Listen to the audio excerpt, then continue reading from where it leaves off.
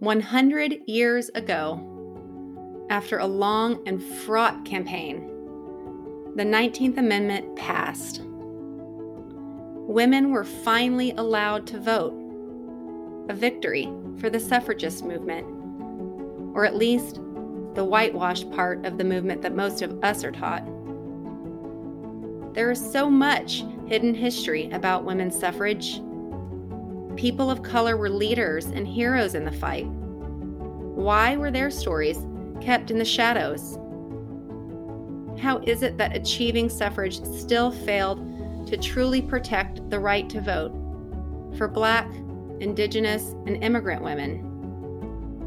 And why is it, a century later, that many people still face systemic barriers to voting? This is Voting Now, Turning Rights into Reality, a new podcast series hosted by the Oregon chapter of the Federal Bar Association in collaboration with the Oregon Historical Society. We talk to community leaders, activists, and scholars in Oregon and around the country who have agreed to share their insight on the heroes of our past, the inequities that persist, and the movements inviting your participation. Head over to the Oregon Historical Society exhibit, Nevertheless, They Persisted, to learn more about women's suffrage.